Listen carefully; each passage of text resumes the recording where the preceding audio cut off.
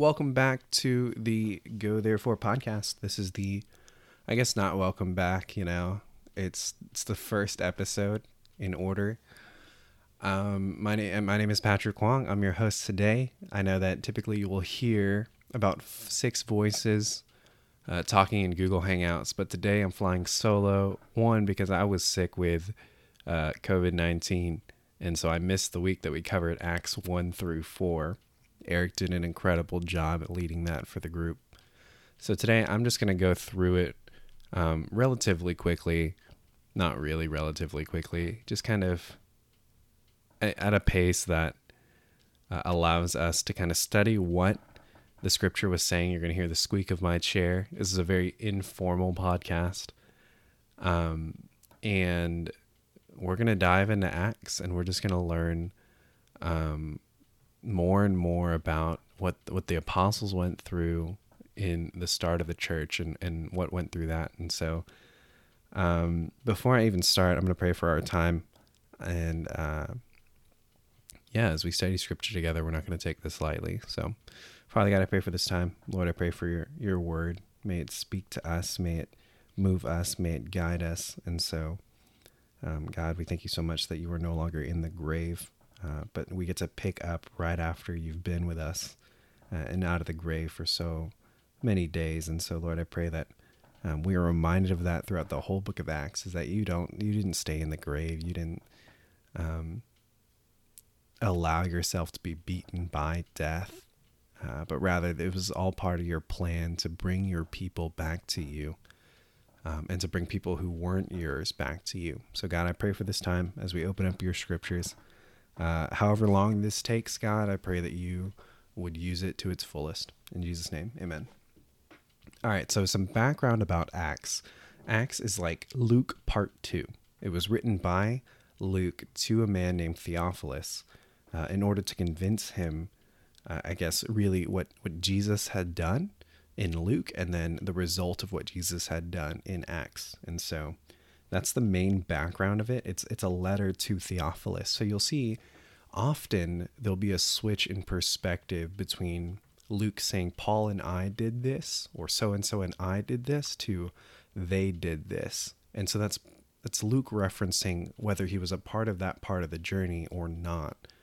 And if you pay attention, you'll find that that happens quite often. Either Luke will join the journey that, let's say, Paul was on, or he'll be talking about it as if it was an outside event, much like he did in Luke, where he wasn't really present. So that's kind of where we pick up. This is Luke Part 2, so a few days or so after Jesus had risen from the dead and Luke had ended, and so that's where we pick up. Chapter 1, we're going through the first 4 chapters of the book today, so however long this takes, there may be interruptions, but that's all right. We're here to just kind of sit in scripture. So, Acts chapter 1.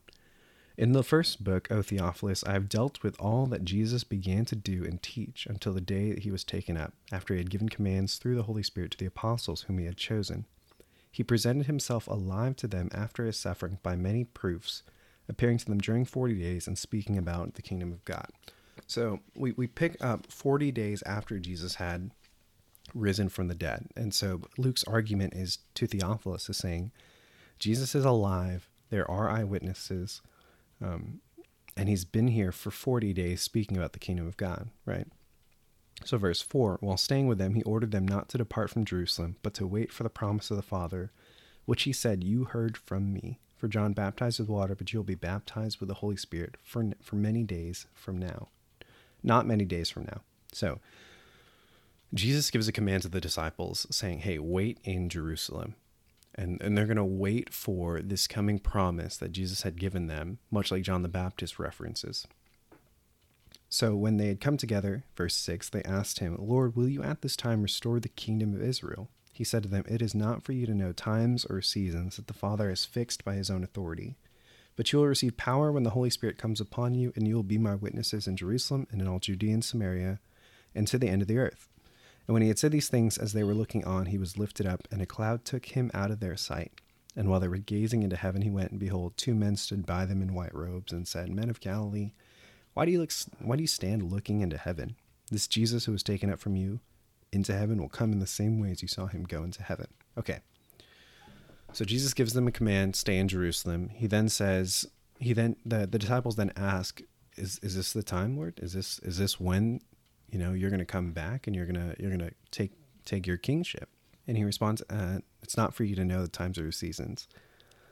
And then he flips it and rather gives them a responsibility, saying, you will receive power when the Holy Spirit comes upon you, and you'll be my witnesses in Jerusalem and all Judea and Samaria and to the end of the earth. And so Acts 1:8 is actually the key verse for the book of Acts. It sets the tone for the mission of the church as well as the direction the church is going to go. So the mission being, you will be my witnesses, and the direction being Jerusalem, all Judea and Samaria, and to the ends of the earth. Jerusalem is the city, Judea and Samaria are the regions, and the ends of the earth are everywhere else that the disciples are going to go. And that's really how the book of Acts is structured. Chapters 1 through 12 are found in Jerusalem. Chapters 8 is Philip with Judea and Samaria, and everywhere after chapter 12, Philip goes to the ends of the earth. And you'll find that it's really cool. That's the way that Luke kind of breaks down the formula for Acts. So verse 12. Then they returned to Jerusalem from the mount called Olivet, which is near Jerusalem, a Sabbath day's journey away. And when they had entered, they went up to the upper room where they were staying. Peter and John and James and Andrew, Philip and Thomas, Bartholomew and Matthew, James the son of Alphaeus and Simon the Zealot, and Judas the son of James. All these with one accord were devoting themselves to prayer together with the women and Mary, the mother of Jesus, and his brothers. So they took this command seriously. When Jesus told them to stay put until the Holy Spirit comes, that's exactly what they did. They were like, all right, we're going to go back to Jerusalem and we're just going to pray. And we're going to pray and we're going to pray. Which I think is such a cool response. And how often do we let that be our response to something that the Lord has called us to do? Verse 15, in those days, Peter stood up among the brothers. The company of persons was in all about 120, and said, brothers, the scripture had to be fulfilled, which the Holy Spirit spoke beforehand by the mouth of David concerning Judas, who became a guide to those who arrested Jesus. For he was numbered among us and was allotted his share in this ministry. Now this man acquired a field with the reward of his wickedness, and falling headlong, he burst open in the middle, and all his bowels gushed out. It became known to all the inhabitants of Jerusalem, so that the field was called in their own language Akeldama, that is, field of blood. For it is written in the book of Psalms, may his camp become desolate, and let there be no one to dwell in it, and let another take his office. So one of the men who had accompanied us during all the time that the Lord Jesus went in and out among us, beginning from the baptism of John until the day when he was taken up from us, one of these men must become with us a witness to his resurrection. And they put forward two, Joseph called Barsabbas, who is also called Justus, and Matthias. And they prayed and said, you, Lord, who know the hearts of all, show which one of these two you would have chosen to take the place in this ministry and apostleship with which Judas turned aside to go to his own place. And they cast lots for them, and the lot fell on Matthias, and he was numbered with the 11 disciples. So what they did was they just elected a new 12th disciple. They elected Matthias to be the 12th, to replace Judas, to become one of the apostles. To be an apostle, you have to witness the resurrection of Jesus and have had to walk with him closely, I believe. And so that's chapter 1. So they took off. So they have yet to have the Holy Spirit come upon them yet. But in their waiting, they were praying and refilling that office of the 12th disciple, which is important because the 12 will eventually be the first 12 pillars of the church. They'll be the ones leading, as we'll see in the coming chapters, the church. And so for them to have Matthias means that they are a complete unit, a complete unit again, in order to accomplish what the Lord had called them to do. So, and it starts when the day of Pentecost arrived. So Pentecost is 50 days after resurrection. So Pente is 50. They were all together in one place, and suddenly there came from heaven a sound like a mighty rushing wind, and it filled the entire house where they were sitting.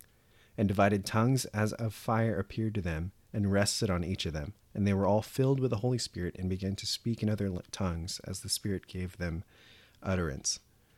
So here we see the coming of the Holy Spirit. And in Acts, we're going to see often this pattern of some kind of miracle, preaching, and then a response by the people.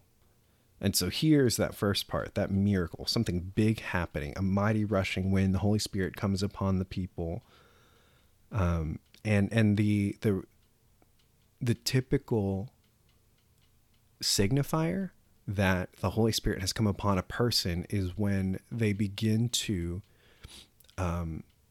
speak in tongues, or they're filled with the Holy Spirit in a way that sets them apart from something normal. And you'll see that throughout the book of Acts. It typically follows that pattern as Luke writes it, and the Holy Spirit kind of takes over this scene. So verse 5. Now there were dwelling in Jerusalem Jews, devout men from every nation under heaven. And at this sound the multitude came together, and they were bewildered, because each one was hearing them speak in his own language. And they were amazed and astonished, saying, Are not all these men who are speaking Galileans? And how is it that we hear each of us in his own native language? Parthians and Medes and Elamites and residents of Mesopotamia, Judea and Cappadocia, Pontus and Asia, Phrygia and Pamphylia, Egypt and parts of Libya belonging to Cyrene, and visitors from Rome, both Jews and proselytes, Cretans and Arabians. We hear them telling in our tongues the mighty works of God. And all were amazed and perplexed, saying to one another, What does this mean? But others mocking said, They are filled with wine. So all of these Jews from all over the land are here at the temple worshiping. And all of a sudden they hear preaching in their native tongue. I'm sure they all spoke like Hebrew or Greek or some kind of common language. But here they're listening to preaching about Jesus in their native tongue. And their response is, aren't these all men from Galilee? Aren't these all guys who are essentially from the country? How are they speaking in such a way that we can understand them? And I like to think that this is not necessarily them like specifically speaking one language, but they're just preaching. And by the Holy Spirit's power, everybody's hearing it in a different way. Like, I'm Chinese. If my native tongue was Chinese and I understood Chinese, then I would like hear them in Chinese, but my somebody else would be hearing it in Japanese or like Tagalog or different things like that, Spanish. They hear it even though we're listening to the same message. I like to think that that's what this means, because I don't know, I don't like to think that the Lord is restrained by them speaking one language. And so the Holy Spirit, not that matters here, but the Holy Spirit is doing something that cannot be explained naturally, right? These guys are like, what does this mean? Other guys are like, they must be drunk. That doesn't make sense. So verse 14, Peter, standing with the 11, lifted up his voice and addressed them, Men of Judea and all who dwell in Jerusalem, let this be known to you, and give ear to my words. For these people are not drunk, as you suppose, since it is only the third hour of the day. It's only like 9 a.m., right? This is what is uttered through the prophet Joel. And in the last days it shall be, God declares, that I will pour out my spirit on all flesh. And your sons and your daughters shall prophesy, and your young men shall see visions, and your old men shall dream dreams. Even on my male servants and female servants, in those days I will pour out my spirit, and they shall prophesy. And I will show wonders in the heavens above, and signs on the earth below, blood and fire and vapor of smoke. The sun shall be turned to darkness, the moon to blood, before the day of the Lord comes, the great and magnificent day. And it shall come to pass that everyone who calls upon the name of the Lord shall be saved. So Peter is using Joel as an example of an explanation for what's going on. So 22, Men of Israel, hear these words. Jesus of Nazareth, a man attested to you by God with mighty works and wonders, and signs that God did through him in your midst, as you yourselves know. This Jesus, delivered up according to the definite plan and foreknowledge of God, you crucified and killed by the hands of lawless men. God raised him up, loosening the pangs of death, because it was not possible for him to be held by it. For David says concerning him, I saw the Lord always before me, for he is at my right hand, that I may not be shaken. Therefore my heart was glad, and my tongue rejoiced. My flesh also will dwell in hope. For you will not abandon my soul to Hades, or let your Holy One see corruption. You have made known to me the paths of life. You will make me full of gladness with your presence. Brothers, I may say to you with confidence about the patriarch David that he both died and was buried, and his tomb is with us to this day. Being therefore a prophet, and knowing that God had sworn with an oath to him that he would set one of his descendants on his throne, he foresaw and spoke about the resurrection of the Christ. And he was not abandoned to Hades, nor did his flesh see corruption. This Jesus God raised up, and of that we are all witnesses. Being therefore exalted at the right hand of God, and having received from the Father the promise of the Holy Spirit, he has poured out this that you yourselves are seeing and hearing. For David did not ascend into the heavens, but he himself says, the Lord said to my Lord, sit at my right hand until I make your enemies your footstool. Let all the house of Israel therefore know for certain that God has made him both Lord and Christ, this Jesus, whom you crucified. I love what Peter says here. He is using the prophets and the characters that the disciples, or not the disciples, the Jews would 100% understand. The prophet Joel, David, and he's using them in a way that helps them understand that, hey, look, like, David wasn't pointing to himself. David was not the Messiah. He was not the greatest king. God had sent somebody even better to sit on the throne. And how is it, and I love what he says, like, how is it that David would say to his Lord, David as king would say to somebody even higher than him, sit at my right hand until I make your enemies your footstool? Like, that doesn't make sense, right? So Peter then goes on to say, this man, Jesus, is also both Lord, so master, and Christ, Messiah, and you crucified him, you Jews. It's like such a baller move out here to make an audacious claim. I don't know if that's a word. For the Jews to say, like, this is where your script was flipped. Like, you didn't have it right when you crucified the Lord and Christ at the same time. This is your doing. But listen to their response. Verse 37. Now, when they heard this, they were cut to the heart. So obviously them saying, or Peter saying, like, hey, like you were wrong, hurts a little bit. But I love that phrase, cut to the heart. It feels like they felt this pain in their chest that was very heavy. And it showed them, hey, there's something not just physically wrong with what happened, but emotionally. Like, I feel it in my inner soul. That's how cut to the heart. That's what I imagine cut to the heart meaning. And said to Peter and the rest of the apostles, brothers, what shall we do? And Peter said to them, repent and be baptized, every one of you, in the name of Jesus Christ for the forgiveness of your sins, and you will receive the gift of the Holy Spirit. For the promise is for you and for your children, and for all who are far off, whom the Lord our God calls to himself. And with many other words he bore witness and continued to exhort them, saying, save yourselves from this crooked generation. So those who received his word were baptized, and they were added that day about 3,000 souls. Okay, first off, as an aspiring pastor, it would be really cool just to have like 1 or 3 people, give their lives to Christ at the end of a sermon. Especially my first sermon. I've preached a couple, but I'm trying to imagine that first off, it's not about numbers. That's not the point here. But I think that's just insane that the magnitude of the gospel was 3,000 souls big, if not bigger, because of Peter's faith and obedience in preaching. Second, I love this because this is going to be a recurring thing again through Acts. When it says, and on that day they were added, or souls were added, they multiplied. The language is so numerous that you don't know. You couldn't add up how many people put their faith in this Jesus, right? So verse 42, and they devoted themselves to the apostles' teaching and the fellowship, to the breaking of bread and prayers. And awe came upon every soul, and many wonders and signs were being done through the apostles. And all who believed were together and had all things in common.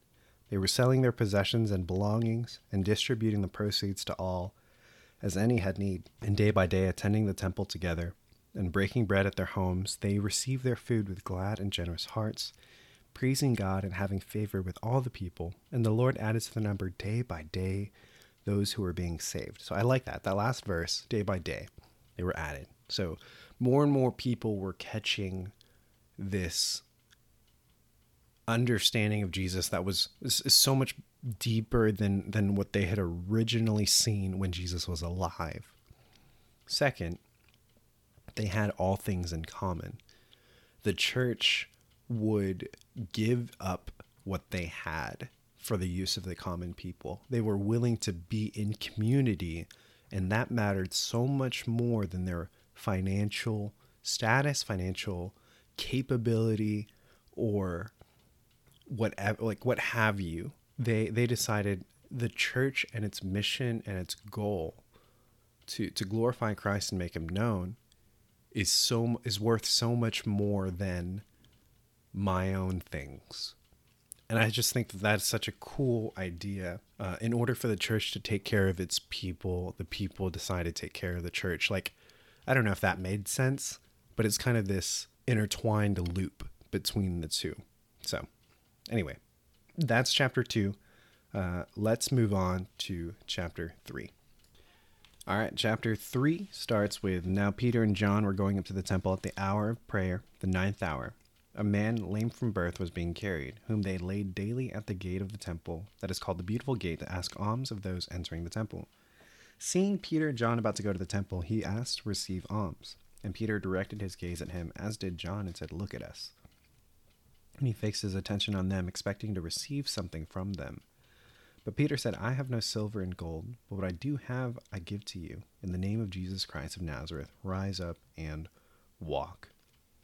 And he took him by the right hand and raised him up, and immediately his feet and ankles were made strong. And leaping up, he stood and began to walk, and entered the temple with them, walking and leaping and praising God.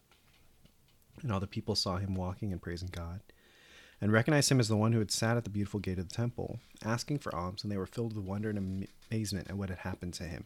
So once again, we see that pattern of miracle and response and praise, essentially. While he clung to Peter and John, all the people, utterly astounded, ran together to them in the portico called Solomon's. When Peter saw it, he addressed the people, "Men of Israel, why do you wonder at this?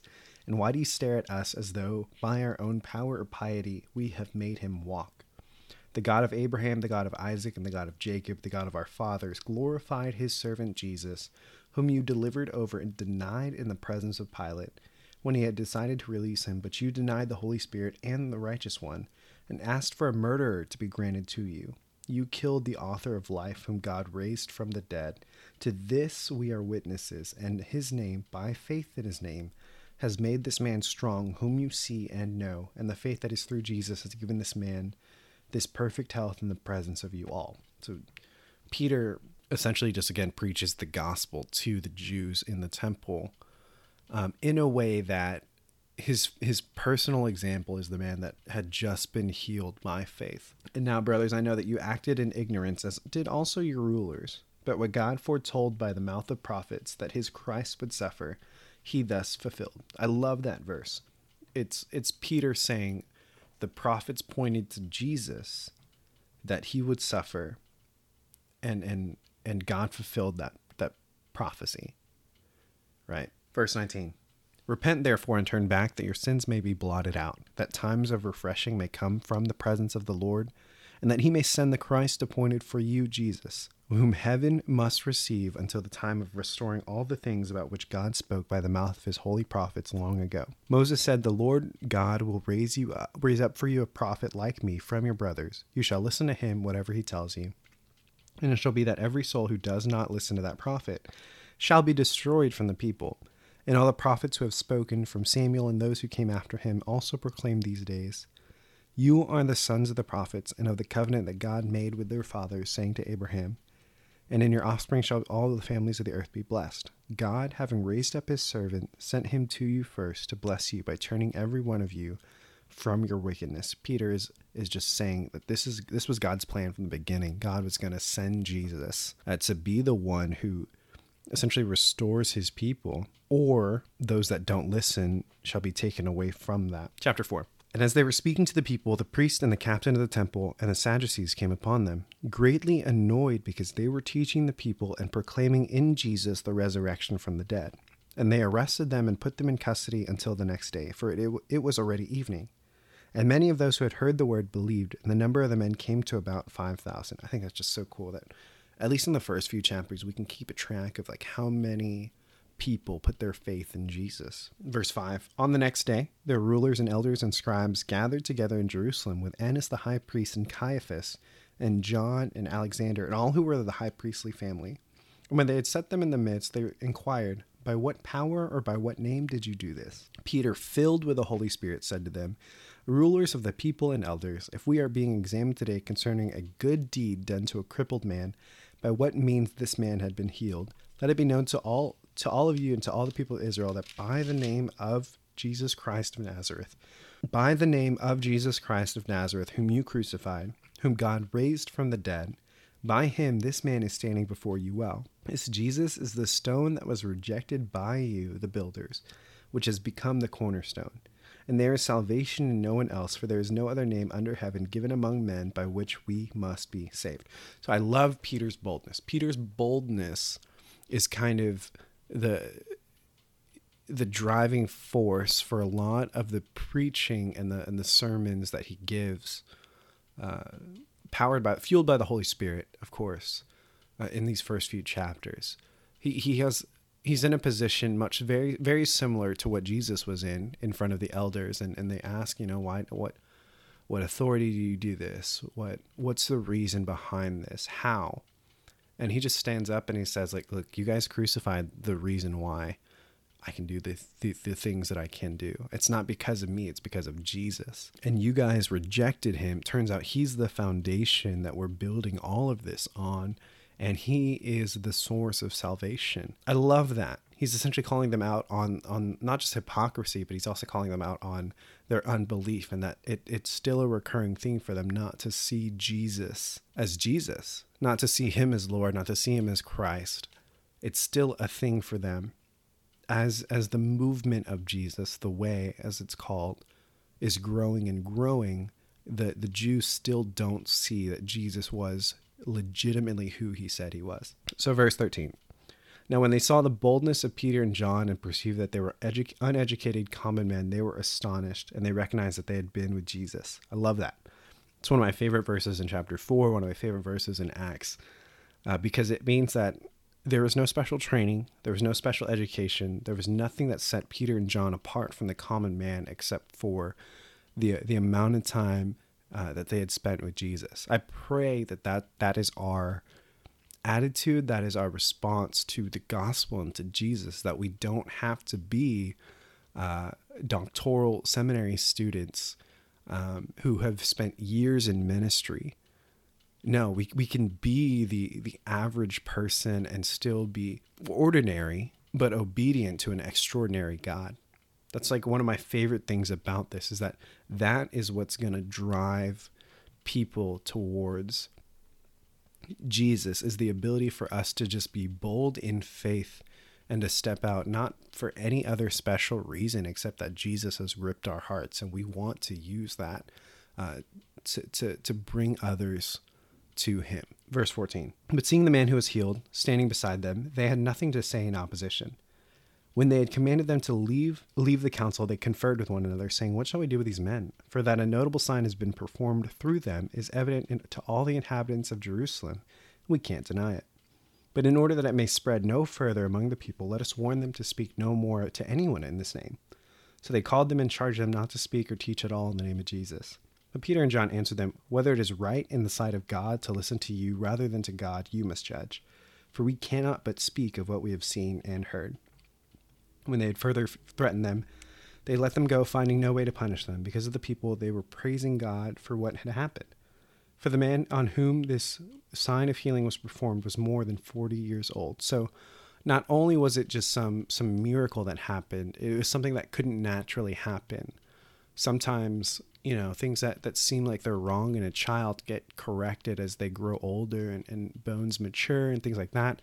But for this man, he was already at an older age. It wouldn't have happened for him. But I love their response to their threats of, hey, don't preach in this name anymore. They're like, it's not, whether it's right or not to listen to you or listen to God, that's for you to judge. But our only response is to speak of what we have seen and witnessed. That's their whole, that's so cool. That's their only I wish that was my response a lot of the time, was that I just can't help but speak of what I've seen, what the Lord has done in my life. How different would our world be is if, as believers, that's what our response was to this life-giving gospel. The fact that we were sinners and God sent Jesus to die in our place, a death that we deserved, to give us a life that we didn't. Like, why don't we just, why aren't we bold in proclaiming that? I think I read this and it hurts my heart that that's a question I have to ask myself constantly. It's like, why am I not more bold? I don't need formal training. I don't need to wait until I'm quote ready, but I just need to be obedient because of what Christ has already done. Verse 23.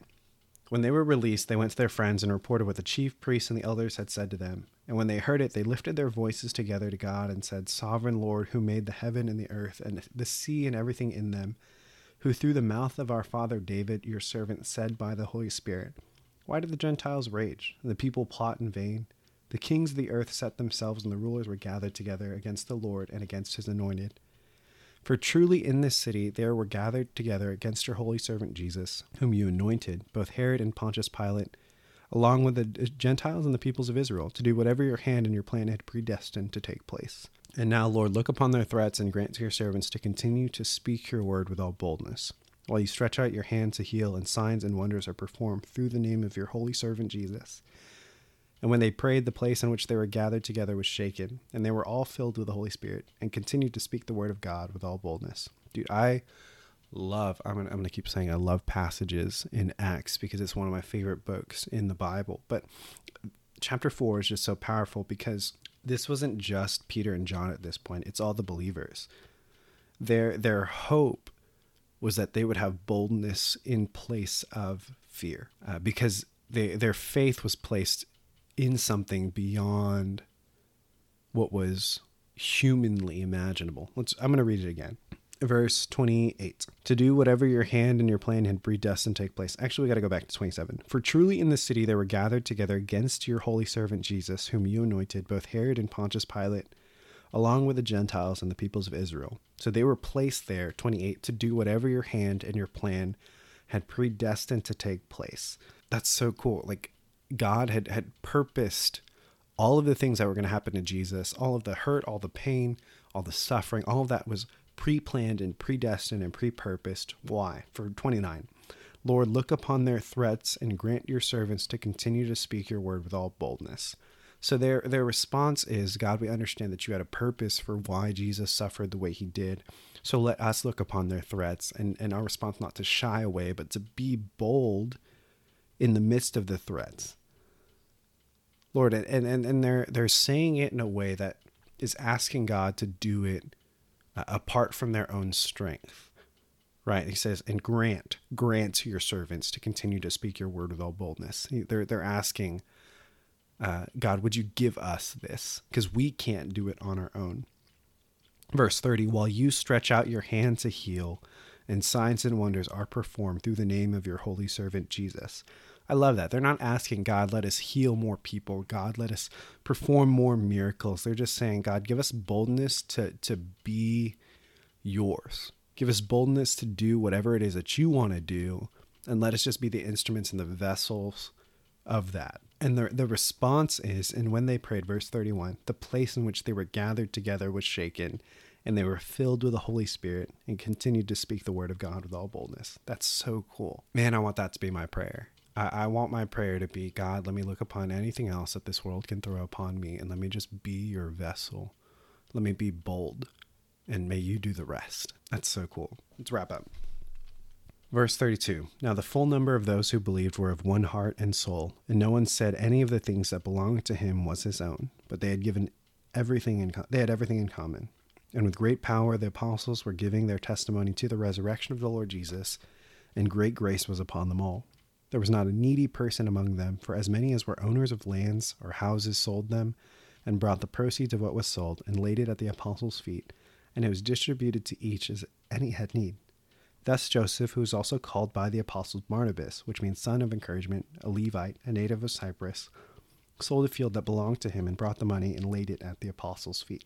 And that's chapter 4. So to wrap up that last part, it's just reiterating what had been said in chapter 2. They had everything in common. Their goal was to be the church for the church, and they took care of the church. So they would sell whatever they did, whatever they had, in order for to further the mission of the church. So this man Barnabas had sold a field that belonged to him, and he brought all the money from the field and laid it at the apostles' feet. So that kind of wraps up the mentality of the believers. They were praying for boldness, and they had everything in common. While they were missionally minded, they were also taking care of the church, and that was part of the mission, which I think is just so cool that both of those go hand in hand. It's not one or the other. It's not missions and the church. It's the church's mission. And so anyway, you'll see that Luke does this thing where he introduces characters and key figures before they're important. Barnabas, this is his introduction right here. He becomes more important as Paul gets ready to leave for his journey, is in chapters 12, 13. So we'll see that as we get there in a few weeks. But you'll notice that because I'm recording this by myself, next week we'll have a lot of guests as we cover 5 through 8. And the reason for that is because I'm actually recording this after I had met with my guys and we recorded chapters 5 through 8. So if it sounds a little disjointed, that's the reason why. But to wrap up this, one of my biggest takeaways from this is really just reiterating the mission of the church and the attitude of the church. In Acts 1:8, Jesus says, you will be my witnesses in Jerusalem and Judea and Samaria and all the earth. That's the mission of the church, is to be witnesses. And I want my heart to reflect that more and more, is to be a witness of Jesus. But also in Acts 4:13, now when they saw the boldness of Peter and John and perceived that they were uneducated common men, they were astonished. They recognized that they had been with Jesus. I want my time with Jesus to be I want my life to be a reflection of my time with Jesus. And it sucks because more and more I find my heart not wanting to be in that time with Jesus, especially during quarantine when everything I can do is like, oh, I'll do it later. I've got time. But to use that time a little bit wiser would be to spend it with Jesus. And so my encouragement for us today is my biggest question is, what is Acts teaching you so far? As we read through Acts chapters 1 through 4, we see a lot of things that it could be quickly glazed over if we don't take the time to read it. And so all the last 40 or 5 minutes or so have taught me is I can just talk a lot, and I like reading scripture out loud. And so, but that's my heart. I mean, I want to be bold. I want to be able to say that my life is a reflection of my time with Jesus positively. And I want my mission to be a witness, both in my life and with my mouth, of Christ and what he's done, and to do that boldly, to do that without fear, to call out things that need to be called out, and to let that be really my end goal, is to just see Jesus glorified and his church multiplied. So I'm going to pray for us. I hope this was encouraging for you. I hope you found this time just relaxing to listen to scripture and to listen to thoughts about scripture. I'm not the end expert of this, but I hope that this was encouraging and enlightening. So let me pray for us, and I will end our time. God, I thank you so much for your book. Thank you so much for your word, that you would speak to us through every single iota, through every single comma, through every single period, through every single consonant and word formed, Lord. I pray for Acts. I pray for this time, God, that it was productive. I pray that you would have taught us something new regarding our attitude, regarding our mission, regarding something about you. And I pray, Lord, that was encouraging. It's encouraging for my heart to know that people may be listening. And I pray, Lord, that you just do something big through our study through Acts. So God, we love you. We thank you for Jesus, that he's no longer in the tomb, and that we get to live because he lived. So Lord, I pray for this time. May you be glorified because of it all. And thank you for whoever's listening. I pray that they are encouraged and enlightened by this. So we love you. We thank you. And we pray that you continue to do more than we can ask or imagine. In Jesus' name, I pray. Amen. Thank you guys so much for tuning in. This has been Patrick Huang flying solo today, but that won't be the case in the future. And we will catch you in the next episode. Thank you so much. Have a great one.